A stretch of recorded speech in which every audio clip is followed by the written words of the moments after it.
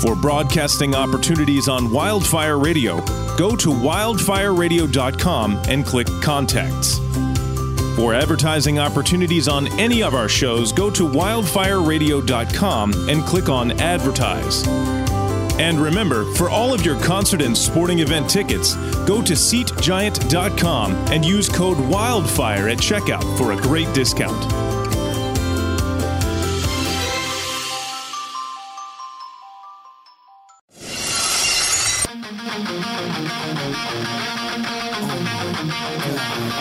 Welcome to Small Bites with Glenn Gross and Derek Tim. We hope you're hungry.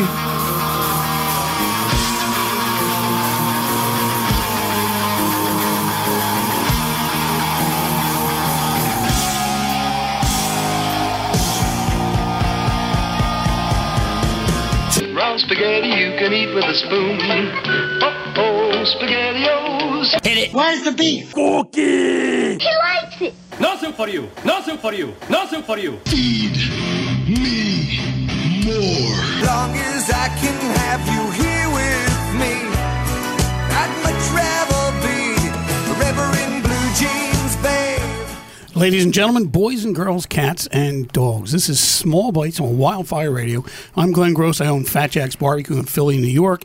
And I have a confession to make. I got called into the principal's office this week. I sort of told a joke last week, or 2 weeks ago. That was that 2 weeks ago? It was, no, it was about 2 weeks ago. And it wasn't quite in the best taste, so I do apologize if I've offended anybody. However, I don't apologize to Derek. No, I really do. And he's across from me, and his name is what? Derek Tim of BlueJeanFood.com. I'm away for 2 weeks, and well, John, I was supposed to be watching him. Exactly. But you know who I fully blame? John Howard Fusco. It was his fault. The nightlife correspondent of the Carrier Post and also correspondent for New Jersey Monthly. How's it going there, John? Evening, guys. How are we all doing? Excellent. All right. Well, the big news this past week in the Philly food area was, of course, the opening of Yards Brewing, which opened up their massive new Northern Liberties brewing facility and tasting room. How massive? We're talking 70,000 square feet of space. Wow. And there's also a food menu that they're offering as well, which is the first time for Yards. This was created by Chef James Burke. Some of the menu items, I got to scan the menu. Some of the appetizers, they got Reuben fritters, they have pork belly kebabs, and foie gras poutine. And then on the entree side, they have a venison chili and also a Yards barbecue platter. So that just opened this past Thursday, and from the pictures I saw, it looks like it's already massively popular. So that's Yards Brewing, their new place on Northern Liberties. Now, taking over their old spot in Delaware Avenue is going to be Craft Hall, which is being built as a bakery, brew house, and barbecue kitchen. They're not open just yet, but right now they're going to be holding a pop-up version of their restaurants. It's going to start happening on November 24th, run through December 23rd. It's going to be right by the Christmas tree at City Hall. So if you want to know where it is, just find the tree, and they'll be right by it. So there you go as far as directions. Philly Magazine is reporting that Chef Kevin Sparaga is back in business. As you know, he had closed all of his Fat Ham restaurants recently and was sort of out of the scene for a while, but he's going to be back with a new concept that he's working with called Fiddler Club. This is going to be in Center City. He's been hired as the club's executive chef and culinary director, but you'll have to wait a little while. The ETA of Fiddler Club is not till early 2019, so a little time yet before that'll open. If you're thinking about going out for Thanksgiving, obviously Thanksgiving is this Thursday. You want to go out. Fubo's is reporting that Puero in Queen Village is doing a Turkey Day-inspired menu that's a little Venezuelan flair. One of the items on their menu is called a Turkey Day Cachapa. Cachapa is a sweet corn pancake, and they're going to be covering it with turkey, gravy, mozzarella, and a side of cranberry sauce.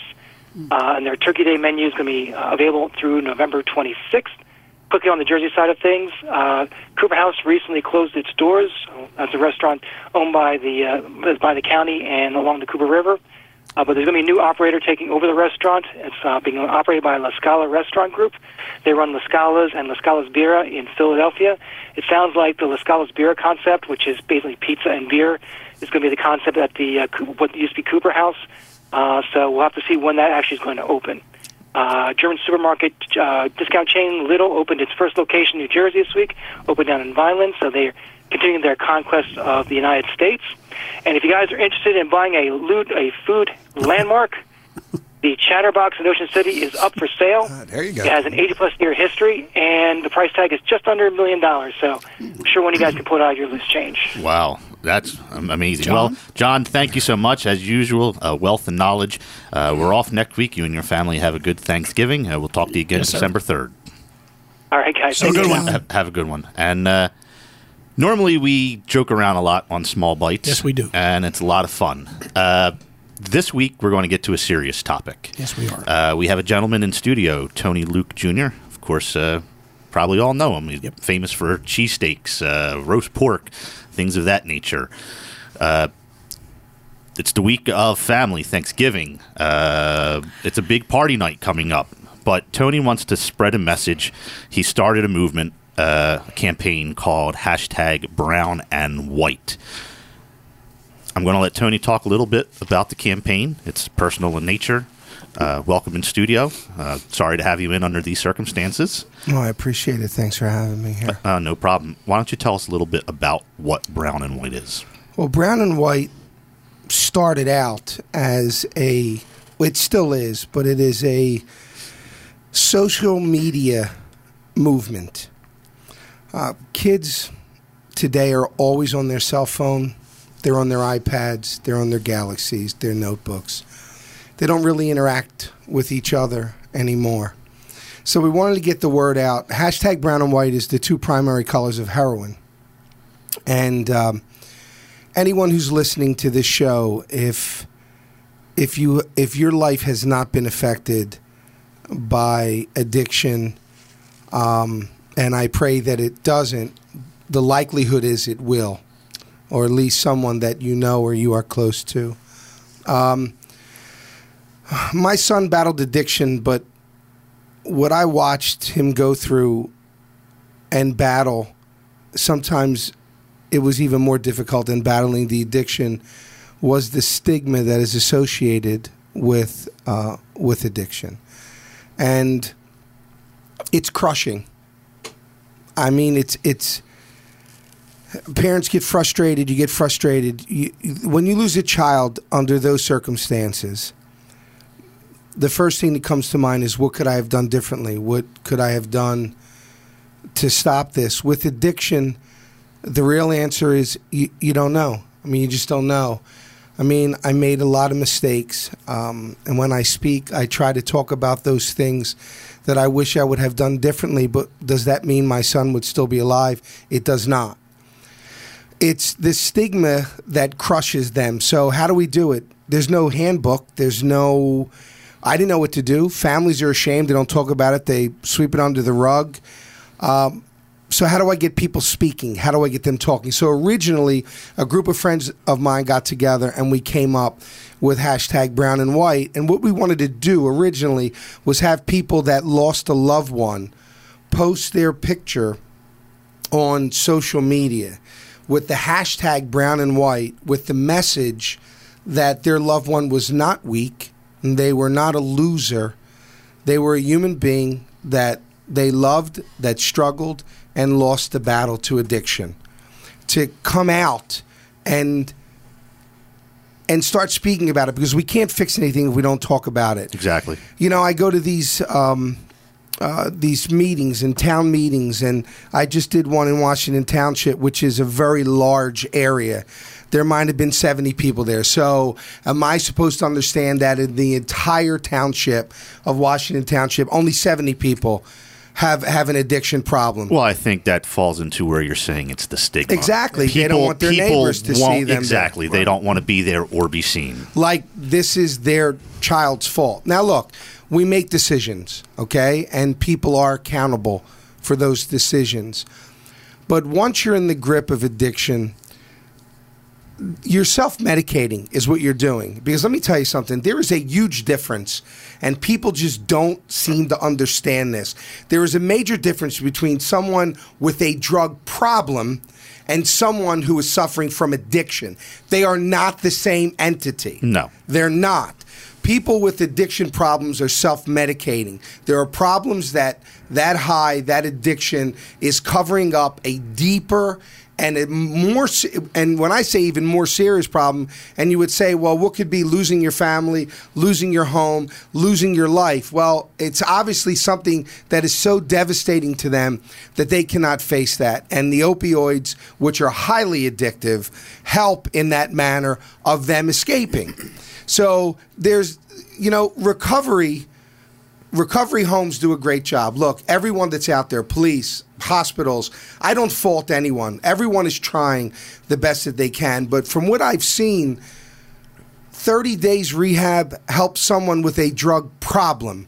It doesn't help someone with drug addiction. I agree. It's a lifelong battle. Right, and you got to get to the root of the issue of why people are self-medicating in the first place. So I thought, where do I go? What do I do? So I picked a lane. And my lane was the awareness. I mean, everyone's aware of the addiction. Yes. But what I'm trying to make people aware of, they know there's a stigma. I need them to understand the weight that stigma is putting on people that are trying to battle their way free of addiction. It makes it 1,000 times harder. Talk openly instead of trying to sweep the problems or hide them in the community. Because I'm sure, as you're saying, if people started to come out and say, this is happening to my cousin, this is happening to my son, this is happening to my wife or my husband, if people would, I think currently now, listen to that person and say, oh, I feel so sorry for you, but they won't share their personal story in return. No, because it's part of the battle. But what happened with the movement was originally, like I said, it started as posting a picture, which I still ask people to do. But then what was happening was people that were struggling in recovery were going on and they were using the hashtag, because I had mentioned that one of the biggest reasons I got involved is that my son was not a statistic and he was not a number. He's categorized as a statistic or a number, but he was a human being. And all of a sudden, all those struggling were hashtagging brown and white and then hashtagging I am not a number. So all of a sudden, hashtag brown and white became like this social media support group for not just getting information out, for recovery centers to use the hashtag and say, hey, we're here. For the court systems and, trying to change the laws that they're trying to change to get the information out. So hashtag brown and white kind of became like a highway. Like a highway. Sure, it's an information highway for what you're trying to... And there's no judging on that highway. It's very supportive. And we go through that using the hashtag. So from there, it went to me speaking to families, trying to get them to understand. Because here's the thing. Loss. You can't understand... You can't understand the loss of a child unless you went through it. So, but even that loss, as devastating as it is, becomes manageable. To have a message in their memory. Right. Guilt is never managed. Guilt will drag you into a hole which I promise you will never come out of. We're raised to know that we're going to bury our grandparents. We're raised to know that we're going to bury our mother or father. We're raised to know we're going to bury a sibling or a spouse. Your mind can't wrap the thought of a child. It goes against every principle that we've ever been taught. Tone, how many people have you reached, do you think? I don't know. I try to reach as many as I can. But the thing is, Glenn, he reaches one person, that person reaches another. Yeah. He'll never know the true effect. And with the message, I applaud you, because you actually just recently spoke down in Washington, D.C. for Mentor Foundation USA. They hosted an Ambassadors for Drug-Free Youth. We all know major change is Washington, D.C. Policy has to be instituted, especially with the opioids. They're mixing it with fentanyl, which is... it's chemicals. The drug dealers know that they can go into a lab and hook you stronger than ever and turn a drug problem into an addiction strictly by science. Law enforcement has to be on our side, which I think they are, but we also have to have the policymakers on our side. I don't think that there's any words that anybody could ever say to you to replace what has gone on. But by the message, it's a memory and a message that you're putting out there for everyone to know. It's not going to be fixed unless we talk about it. That's correct. Right. We have to talk about it, and we have to get past the shame, and we have to let these people struggling know that we support them and love them. And I tell parents, don't enable. I'm never suggesting enabling, but let them know that when they want help, that you'll move mountains to do it, that they need to know that you love them while they're using or they're not using, and know that that's not your loved one. That's addiction. When you get frustrated and you want to choke them or you want to throw them through a wall, what you want to throw through a wall or choke is addiction. Your loved one's in there, but addiction takes over, and it has tunnel vision, and it's one-sided, and it knows where it wants to go, and it is the greatest manipulator in the world. It convinces you that it's the only one that loves you, and addiction is a liar. And by hashtagging brown and white, we get a trend going, and then kids that don't even know what hashtag brown and white is, they see this hashtag trending, and they get on, and then more people get on, and that's what we're praying for. Well, Tony, I want to thank you for coming in studio. As I said, we joke around a lot on Small Bites, but it's the holiday season. This is a message that everyone needs to have at the dinner table come Thanksgiving. Absolutely. This is the message that needs to go viral on social media on Wednesday, the night before everyone's going out to meet their family, because everyone in the industry knows that Wednesday night's one of the busiest nights of the year. So for that, I thank you, and I hope that hashtag brown and white not only helps those in the United States, that this goes global, because the opioid crisis is a global crisis, and without us talking about it, there's not going to be any answers. And if there's anything that we can do here, don't hesitate to reach out. And I thank you for coming out. Well, I appreciate you having me. I really do. And thank you. As I said, normally we joke around. It was a serious subject. Yes, it was. But what we're going to talk about now is more Thanksgiving sort of events, and try to turn this negative of Tony's son into a positive for everyone. But we also want everyone to know that we don't want them to hide in the closets and not come out and not talk. So in that turn, we want them to come out and go to family-oriented events and talk to people. And as such, we have Chef Oliver Mungia with us. He's the executive chef of Kagan Kitchen in Westmont, New Jersey. They're part of the Haddon Square Winterfest this Saturday and Sunday from 1 p.m. to 8 p.m. Santa's going to be there, all sorts of holiday events.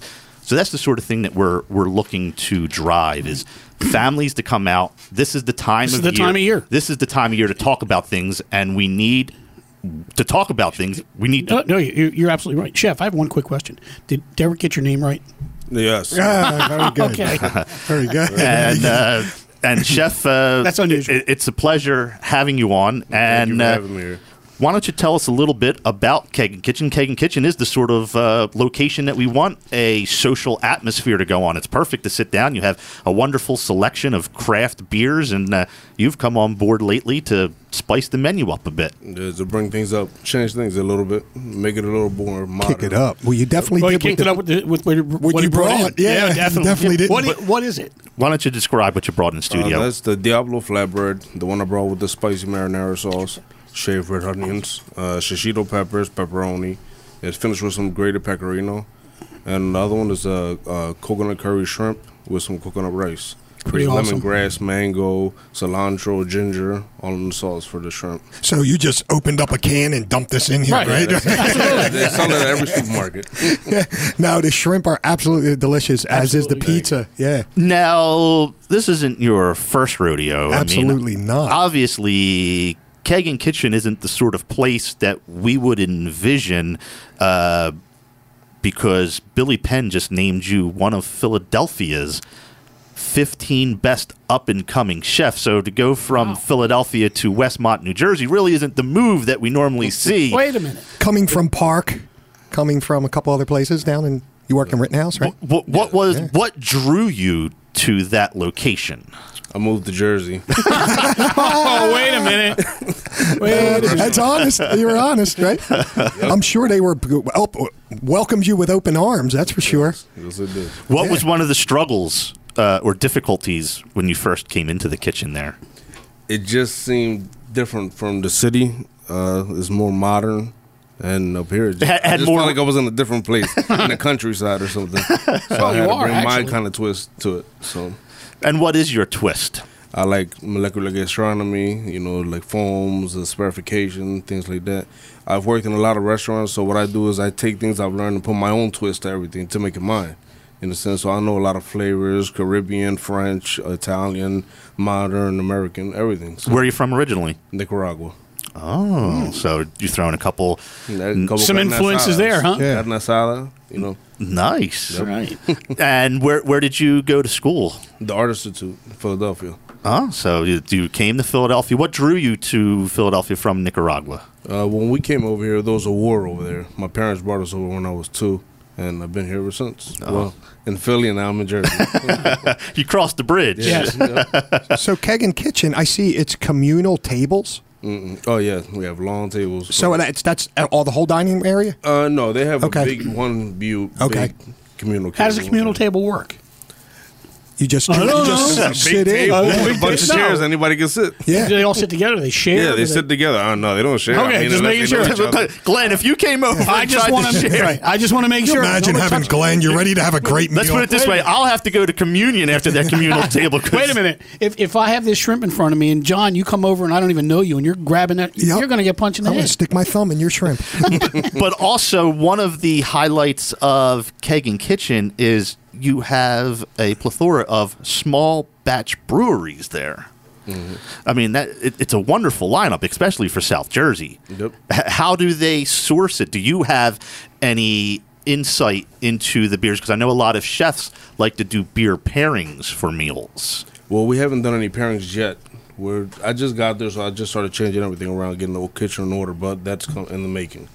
So that'll be up soon. So what would you say are a few things that you would personally like to change at Keg and Kitchen soon? Well, I've changed a lot of things now. You came in and just don't change this shrimp. They gave me the don't liberty change and I that put shrimp. that on No. the menu. I put a lot of new things on the menu. A lot of things were basic to me when I got there, so I just had to twist everything around. If you look at the menu, they have the old menu, and now they have the menu that I put up. Now there's a lot of changes on there. Now the question is, do you have a cheesesteak on there? I have a cheesesteak wrap. A cheesesteak wrap. Yep, shaved ribeye. Okay. That's an interesting. What would you think of that, Tony? A cheesesteak wrap. It definitely will not be as sloppy as a cheesesteak in the roll. I will tell you that. I'm a huge fan of even cheesesteak egg rolls. So, I like that. I love the idea of putting I see them on a lot of menus. Yeah. They're everywhere. Yeah. And think about it, too, because with the roll is important. It's very important. Now, when you take a cheesesteak wrap, because even though, believe it or not, people think that wraps are less calories than rolls. They're not. They're really not. They're not.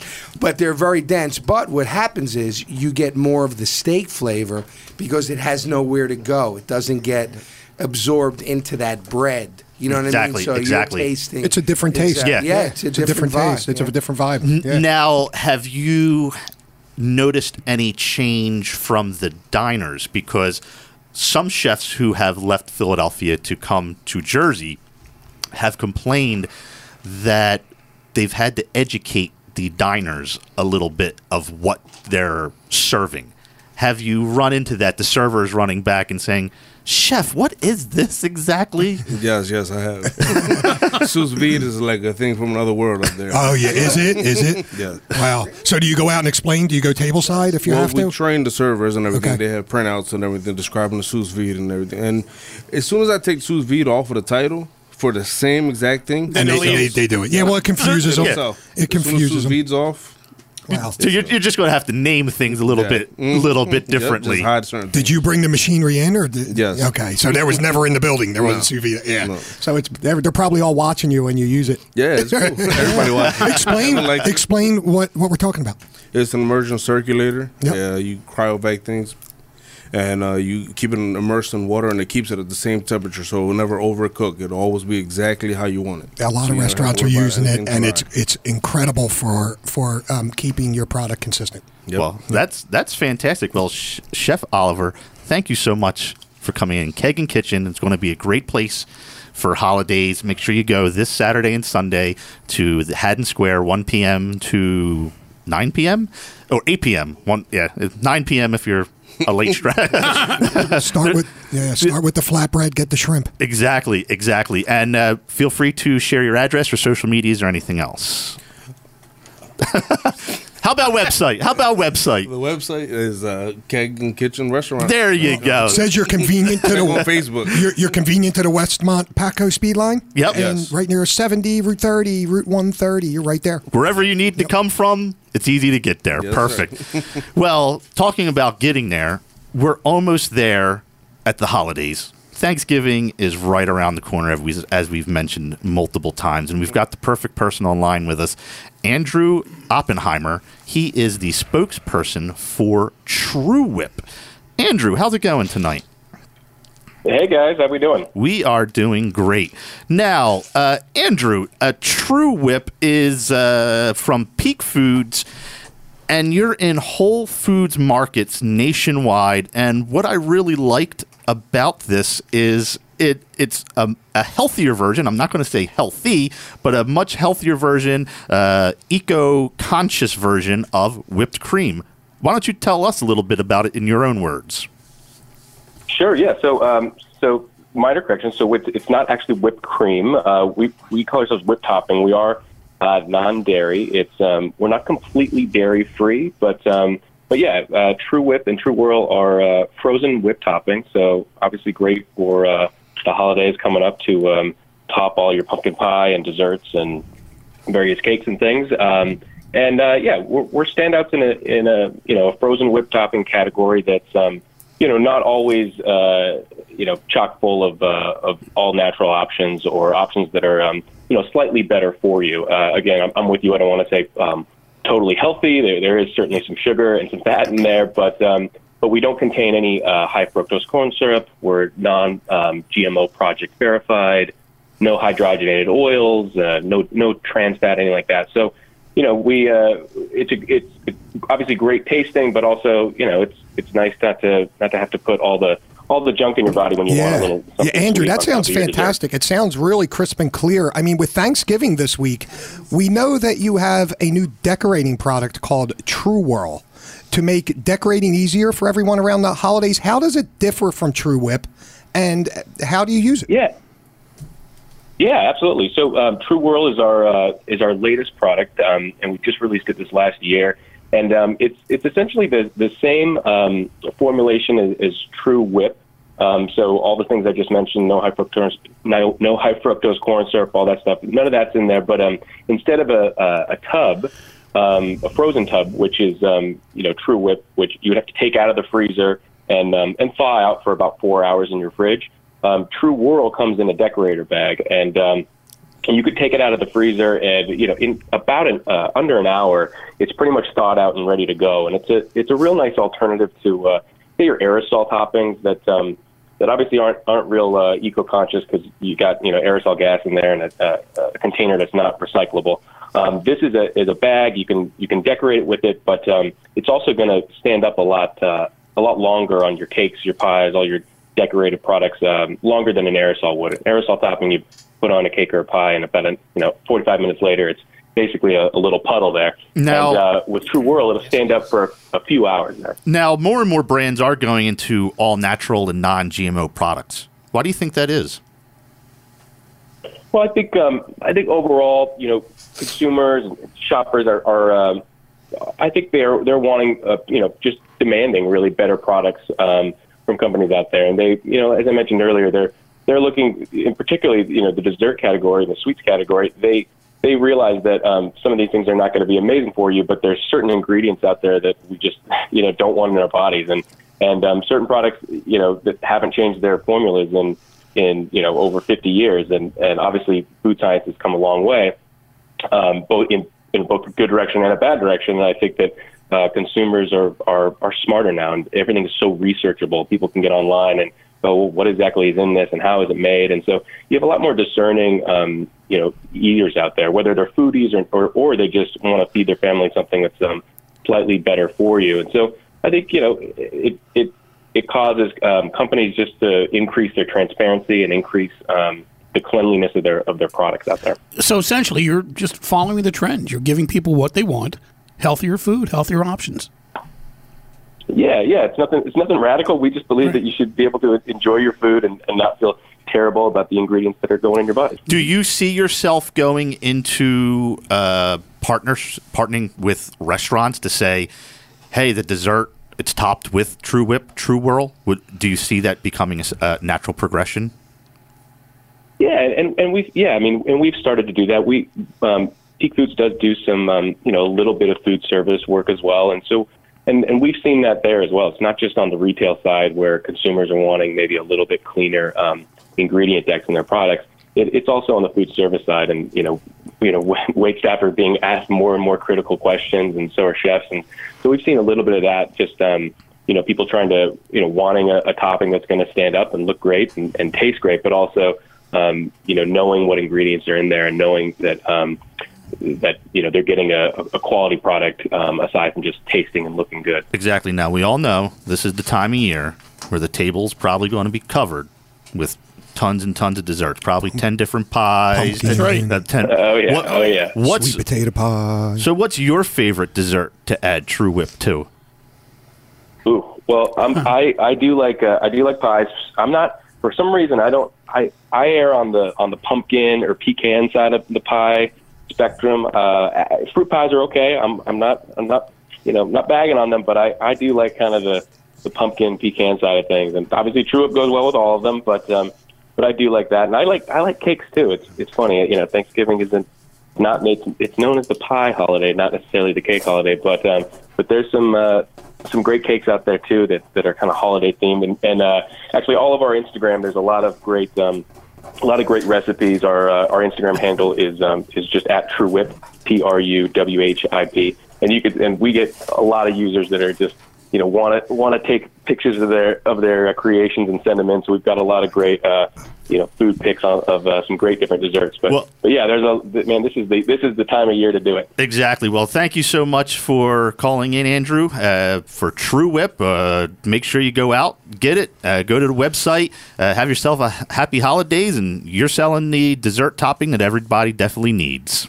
Have yourself a great night. Absolutely. Check it out at TrueWhip.com. You guys can check it out on our store finder as well, and type in your area code. It should be available most Whole Foods. I think ShopRite's near you guys in the Philly area. So, yeah, enjoy. Happy holidays, everyone. Thank you so much. So, we've talked about Thanksgiving. We've talked about dessert. What else is there left? We need someone who's going to come in and just cook for me privately. Well, that's not me. Well, no, I'm it's not doing you. that. That's why I have Chef Richard Ingraham online. He is the private chef of NBA star Dwayne Wade and his wife, Gabrielle Union. Wow. But more importantly, Glenn, he's launching his first cookbook, Eating Well to Win. How's it going there, Chef Richard?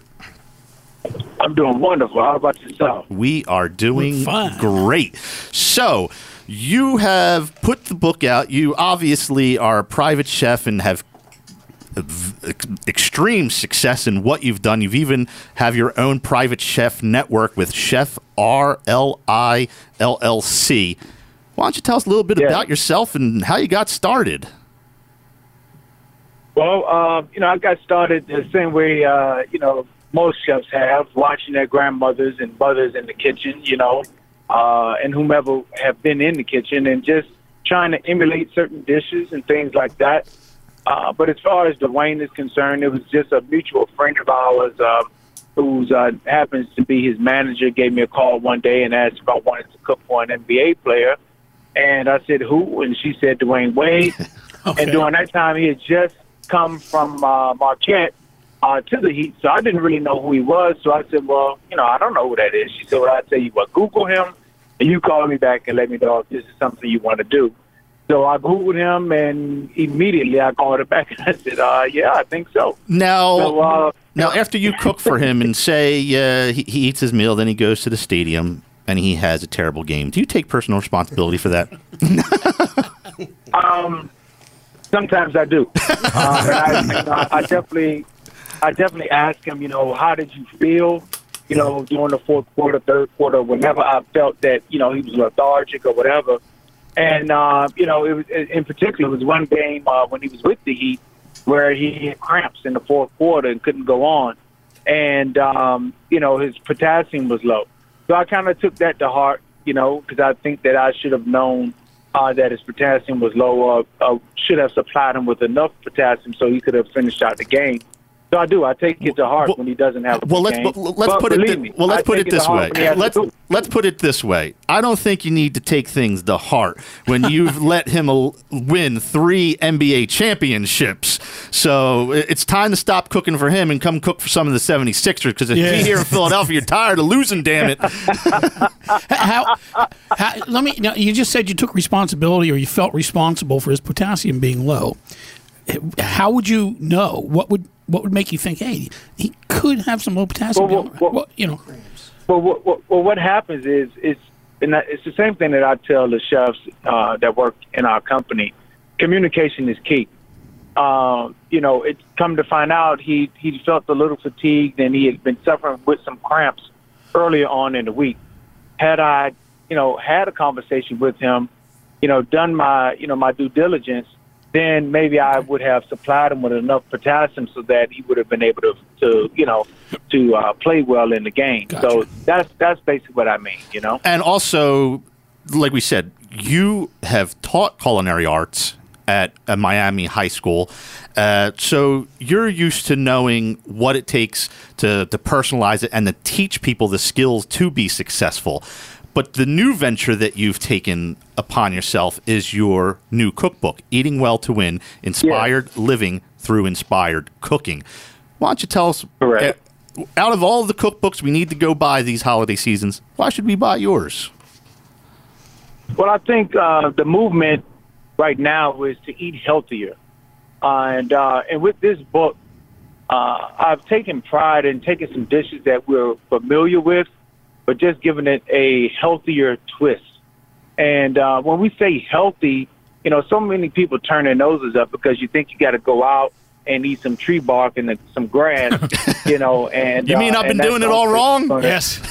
You've been doing it all wrong all this time, But, what I'm doing with this book is letting you know that you can eat healthier and still have a lot of flavor. For instance, I have one of the recipes in the book that's a shepherd's pie, that everyone has had shepherd's pie before. But instead of using ground beef, I'm using ground bison because it's a leaner protein. All the vegetables are organic vegetables. I'm adding some that are not normally in there as well. And then instead of using mashed potatoes for the topping, I'm using a golden cauliflower puree. And in doing that, now you're taking the gluten out of the dish, and you're making it healthier because you're using a vegetable product. And then, just because I believe that moderation is key as well, we still have a little cheese on the top, a little smoked Gouda and a little cheddar, So the dish is healthier, but it's still warm, inviting, and comforting, and it's not something that you're intimidated by when you start to talk about eating healthier. So that's an example of what you took a quote-unquote traditional dish and turned it into a healthier dish. Exactly. Mm-hmm. So what was the most difficult part that you found of writing your first cookbook? Being consistent. Mm-hmm. I was starting the book, then I would stop. Then I would start the book again, and then I would stop.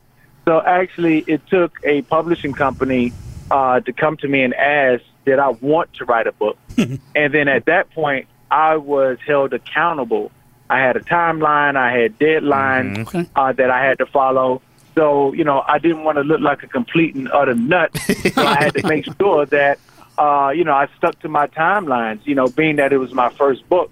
And I wanted to be the best product ever. So now it was pushing. So I wanted to make sure the pictures were vivid. I wanted to make sure the language was not something that was intimidating to the first-time cook. but also not too elementary so that someone who was a little bit more advanced would not want to purchase the book as well. And obviously, you're the person to present that information because you've partnered and you're an ambassador for Walmart, Goya Foods, and the National Pork Producers Council, and you've been presenting at the Food Network Cooking Channel South Beach Wine and Food Festival every year since 2011. Definitely, everyone go out, purchase the book. Chef Richard, it was a pleasure talking to you. Before you go, why don't you give us any social medias or websites or anything like that? Well, our website is chefrli.com. Very simple. The Instagram that we go by is Chef RLI. Our Facebook is Chef Richard Ingram. Perfect. Well, it was excellent talking to you. Have yourself a happy holiday. And like I said, maybe you want to come up, talk to the Sixers a little bit. Yeah, definitely. We could use at least one championship. I'm not greedy. I don't need 3. Maybe just 1. So have yourself, just 1. Okay. Have yourself a great night. Well, thank you so much for having me. Take care, Chef. Take care. Okay. Good night. Thanks. Bye-bye. So we've got the private chef to come in, and once he leaves, he'll leave his cookbook for us. Yes. And I can cook it myself. And then you can screw up his recipes, right? Hopefully. Right. We've got a couple events to go through, but we've still got one final thing to do to make it a proper holiday. Yeah, what do you think that would be? Well, to end the night, it's always good to have a nice cheer with a handcrafted limoncello from Polyod. And it just so happens that they're in the studio. Wow. Joan Verratti. Hi, how are you? Oh, perfect. She sounds wonderful, doesn't she? She has a radio voice. Well, there you go. You're in Derek's place next week. Okay. Just bring some more of that chocolate cello. No, bring the lemon. Well, I have to say, Joan, I am quite impressed with you. You have quite a story. We're going to go through as much as we can from how you started out to being the first woman distiller in the state of Pennsylvania. But let's start from the beginning. What made it come to about that you wanted to create Polyod for everyone? Well, the loss of my son got me into this business. I actually had no purpose, and I actually had this old Italian recipe, and I started playing with it for over 2 years, and this is how I got involved by losing my son. And I came up with these 10 fabulous flavors that I have. So what was the first flavor? My first flavor was lemon. Of course, you've got to go. My second flavor was orange. My third flavor was lime. And my fourth flavor was chocolate water-based. So they were the 4 water-based. Well, if the 2 in the middle are anything like the 2 that we have here, oh, my God. Yeah, right. Wow. Thank you. And I don't drink. Thank you. Well, Derek makes me drink. Yes. He leads me to drink. And you stated that you had many, many trial and errors going through the process. I personally like to hear more of the error parts of the story. Yeah. The error parts of the story are actually 2 years of trial and tribulations. They went down the drain. Oh, how did they go down the drain? Literally down the drain because it was. Everything had to be to my palate. I didn't like it. So for 2 years, that's what happened, back and forth to each single flavor, lemon, chocolate, lime, and orange. So after these trials and tribulations, they actually came to fruition. Is I wound up getting them correct through my palate, and my husband took it with math. And that's how we came up with the recipe. Oh. How'd you come up with the name, Polyod? My husband, when he was a little boy, he used to sit at the bottom of the steps and wait for his dad to play with him. So this one Saturday, he sat there and he said to his dad, "Dad, what's wrong with you?" And he said, "I got Polyod last night."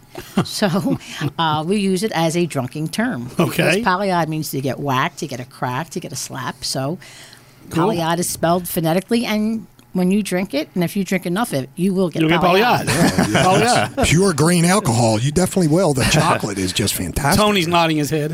Right? Now, also, you mentioned obviously you know many Italians. We've said that you know Donato Marino of DNL. Yes, hi Donato Marino. Thank you. Coffee services. Tell me, what is the proper Italian tradition to enjoy a limoncello? To enjoy a limoncello, it is basically a digestivo, after you a digestive. I just it helps if you clap it out for Glenn. Yes. So actually, at the end of your meal, I like her. At the end of your meal, while you're after you have your meal, you have your cup of coffee and you have your cappuccino and you have your little shot of limoncello. So limoncello is in fact the last. It's the meal, the dessert, the espresso, or the coffee, and then limoncello. Yes, and actually you sip on it, and it will make you digest. And actually, to digest is to mean you're going to burp a little bit. And then well, then that fits right into Derek's line. And you will digest your meal with it. And it's not just used for digestion. I just want to take it out of the box with the 10 flavors that I do have. And I want to show people that you actually can make fabulous cocktails with 2 simple ingredients. You will have the freshest cocktail that you've ever had in your life. As a matter of fact, we do... there's an art gallery on Passyunk Avenue that we do our events every week, and they do events, every weekend, every month. And they use our product, and it's called Raxo Fine Art. And what they do is they actually buy, because they're Latin, they buy 1 bottle can make you 3 batches. So they actually buy, I do 9 batches of Mangoladas for them, which is my mango product. And if you use 8 ounces of mango, 8 ounces of coconut rum, and 8 ounces of pineapple juice, we call it a Mangolada instead of a pina colada, but that's exactly what it tastes like. And they also like it because it's Latin, and they also love my margaritas. I make them 9 batches of margaritas. I use 8 ounces of our fresh orange, 8 ounces of 22 fresh squeezed limes, and 8 ounces of a beautiful... tequila. Okay. And so this is what he uses every month at his gallery, and it's served there. Oh, very nice. And he also uses the little 5-ounce bottles, and he gives them away as a courtesy gift. Oh. Now, Road trip. You being Italian, Tony, is it a family tradition of limoncello in your family? And most Italian families, but here's the debate. Milk or no milk? And why is that? Because I prefer it creamy as opposed to water-based. But like just that way. But it varies from family to family. You know, some people love this. They don't like it creamy. I like it creamier because it's more of a milky, like a shake kind of vibe. It's thicker. Okay. Even though that's thick, it's a little bit thicker. They're both great, and the Italians will argue one side. This is and we great, know how Italians argue. It's great. It's great. It's great. They're both great. It's just what you prefer. Well, we have 10 flavors. We have 5 water-based and 5 cream-based. So you've just cut it right down the middle. Right. You're not picking sides. I buy when I go to her shop. I buy the creamy. And believe it or not, a lot of men do like the cream bases as well. Really? They do. I would think the women would like the cream bit, you know? No. No offense, Tony. I have a sensitive side as well, you know. He just showed I don't think I've ever seen it around the house. I always remember this. We're Bruzzese. Where are you? I am Calabrese, Abruzzese, Napolitan, and Sicilian. Wow. The whole You've got the whole boot covered. I'm just Sicilian. All right. Now, obviously, so you went through the process. You've created a great product, but you wanted to take it one step further. You went around, and you are now in 100 Pennsylvania Liquor Control Board stores in and around the Philadelphia. Yes. And you went from making small batches. You were the first woman, female-owned distillery in the country. At one time. Well, we're not talking, but we're talking about when it occurred, Right. Because anyone else is following your lead. Correct. So, very impressive. Congratulations. I thank you so much. Yeah, definitely on an absolutely amazing product. I thank you so much. And what did it feel like? It had to be there at times that you wanted to quit and say, I don't want to do it. I can't do it. I never felt like that. That's why you did it. I never felt like that. This is a mission for me, and I will continue this until I'm 500. And well, you're 21 now, right? Absolutely. So, what was the most difficult step or hurdle that you had to go through in order to open up for business? To sit and wait for my license to come. And we know how long it takes the government to do anything. It does. How long does that take? Well, now it takes a year. It took me 5 years. Did it? Wow. Yeah, I guess. It takes a year right now. When I got into this, it took 5 years. Wow. So what did you do for 5 years? Make limoncello. But you couldn't sell it. Right? No. Perfect the product. No, actually, I had to perfect the product. Right. And I did actually have it. I used to make it in the house. Mhm. And then I... And drink it. And drink it and give it to my family, which I am one of 8. Mhm. And your question was? I don't remember. Where are you selling it? But no, here's what she was doing. She was giving the limoncello away free. She was selling the bag to put it in for $35. Well, did you let them That's know? how Italians do it. And it was Joe, cash. were you like, hey, I'm not, this isn't my final product, but I want to, I just got to move some of your. Did you let them know? Be like, look, I'm not happy with this, but, No, but actually- I have to move, get it out of my house. No, So, actually, the worst part, what Derek said, was that it was waiting for the license because to do this, you have to have a factory and a license and an address before you even. So you're involved. waiting. Let me get this straight. So you're waiting for your license. Correct. For 5 years, and you're drunk every day because you're drinking everything you Yes. have. And your So what did inventory. I do? So did you ever what? Did you ever get on the phone every week? Hey, what the hell's going on with my license? Every 2 weeks, every 3 weeks? Yes. And you just kept. And you got the runaround. You got the whatever. It's taking this in Absolute- process. Do you work? Did you work there at that time? I'm the one who approved you. That's why it took That's why it 5 took years. 5 years. That's exactly right. You Wow. call and you sit there and you wait and Now, has anyone reached you or contacted you knowing that you were the first female distillery? Has anyone reached out to you, say, hey, can you help me? Can you work with me through this process? Have you consulted with anyone? No, actually, I didn't. Actually, who reached out to me was ABC Channel 6, FYI, reached out to me and gave me a chance and put me on the map. And that's how they knew me. They do a good job of that. They do. They really do. They do in the city. And also, it should be noted that as you stated, you started this whole setup for Polyod in the memory of your son.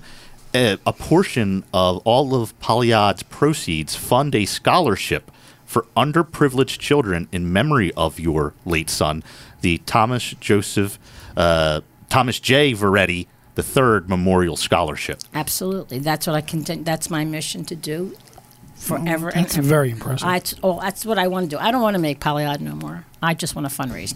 Wow. Well, you've raised a lot of money already. I just want to hire people, let them make it, and I will fund.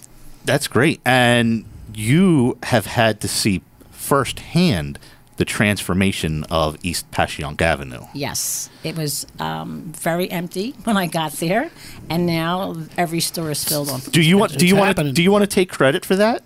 Yeah, take credit for it. Go ahead. I wasn't the first on Passyunk Avenue, but I was the first female distiller in the state of Pennsylvania. I'll take credit for that. There you go. There you go. You always have that. And you were bringing everyone to get Polyod, and they said this is a pretty nice area. And I also have the first non-PLCB retail store too, ever since. And I also am a vendor partner, so I'll probably be a Jeopardy question in 10 years from now. Well, I hope I'm on that night, and it's the final question. There you go. And we hope Winston doesn't answer it. Yeah. Derek will get your name wrong, and he won't get it right. That's a problem.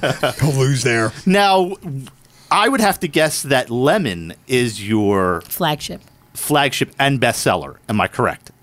No, you're not correct. It's actually Don't go on Jeopardy, okay? It's actually the bestseller in the state stores. Yes, you're right. It's the bestseller because it's. Oh, thank you, Joe. No, don't do that. It's the flagship flavor, and it's in the state store, so it's the bestseller. But in the store, the creams are the most desirable. Are they? Wow. And they will never go to the state. Because there's no preservatives, no chemicals, no food dye, no food coloring. Yeah. And they won't accept it, or you won't sell it. no, there's no preservatives. So could They you won't hold. It won't hold. Could you see it sitting on the dock Right.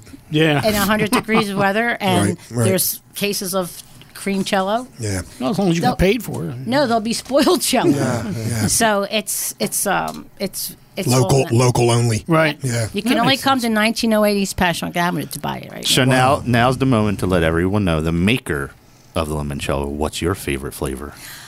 They are all my babies. Oh, we knew Good that. answer. Actually, I'll tell you, I do like bananas, and I can eat bananas all day, and I don't have a potassium problem.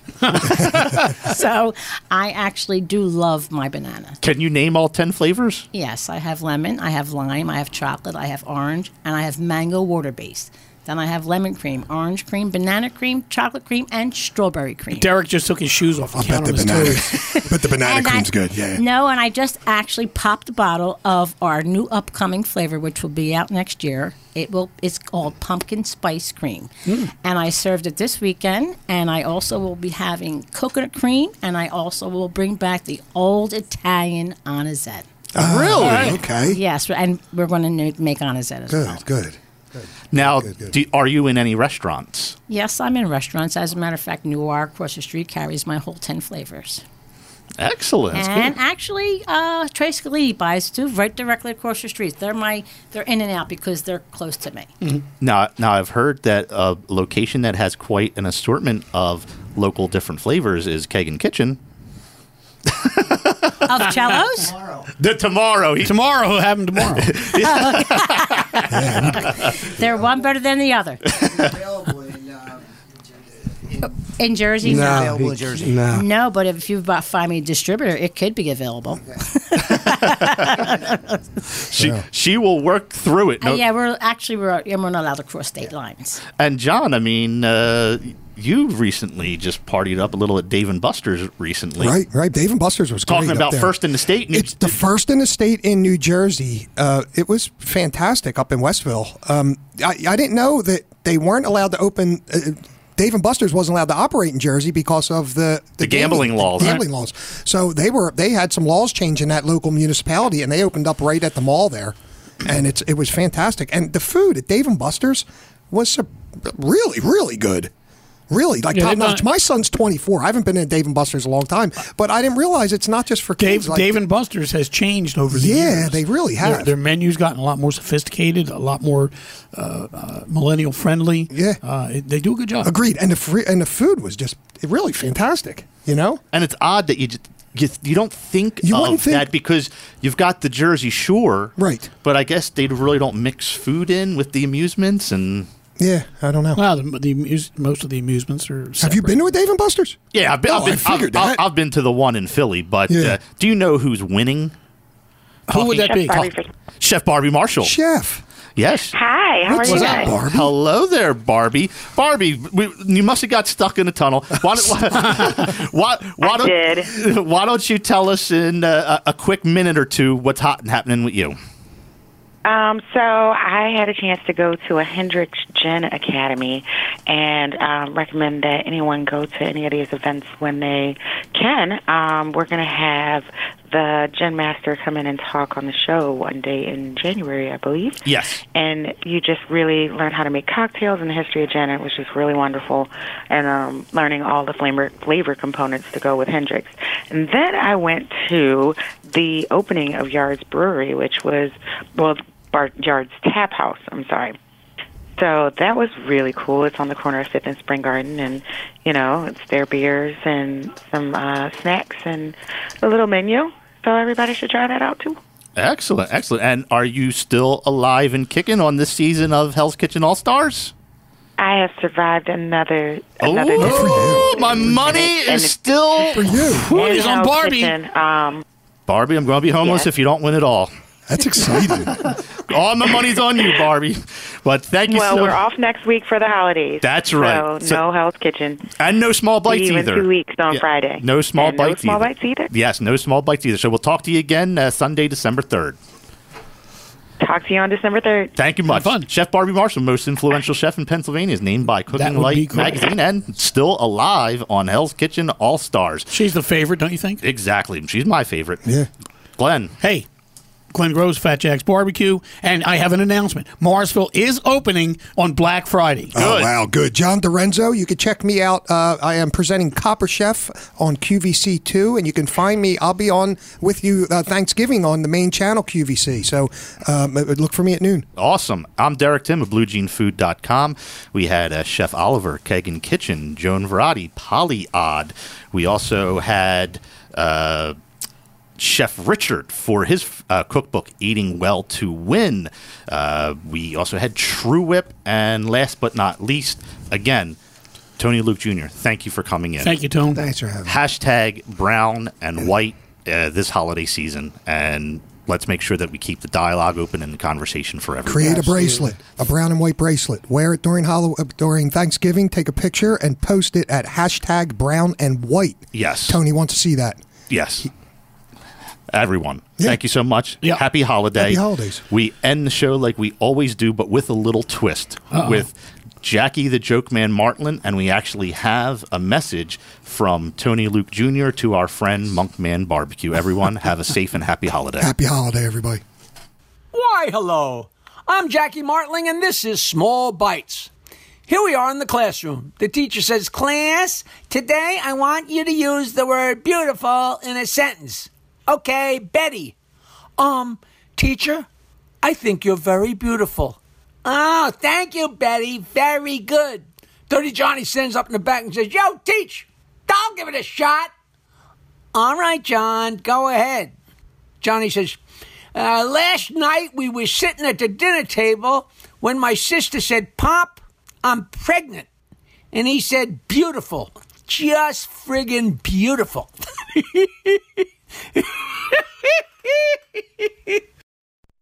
Hi, this is Tony Luke Jr., and I just got done eating an amazing lunch from Monkman's Barbecue. The barbecued pork was outstanding. The mac and cheese, shrimp, and jalapeno, insane. Do yourself a favor. You definitely got to check out Monkman's Barbecue on Facebook. Tell them Tony Luke Jr. said hi.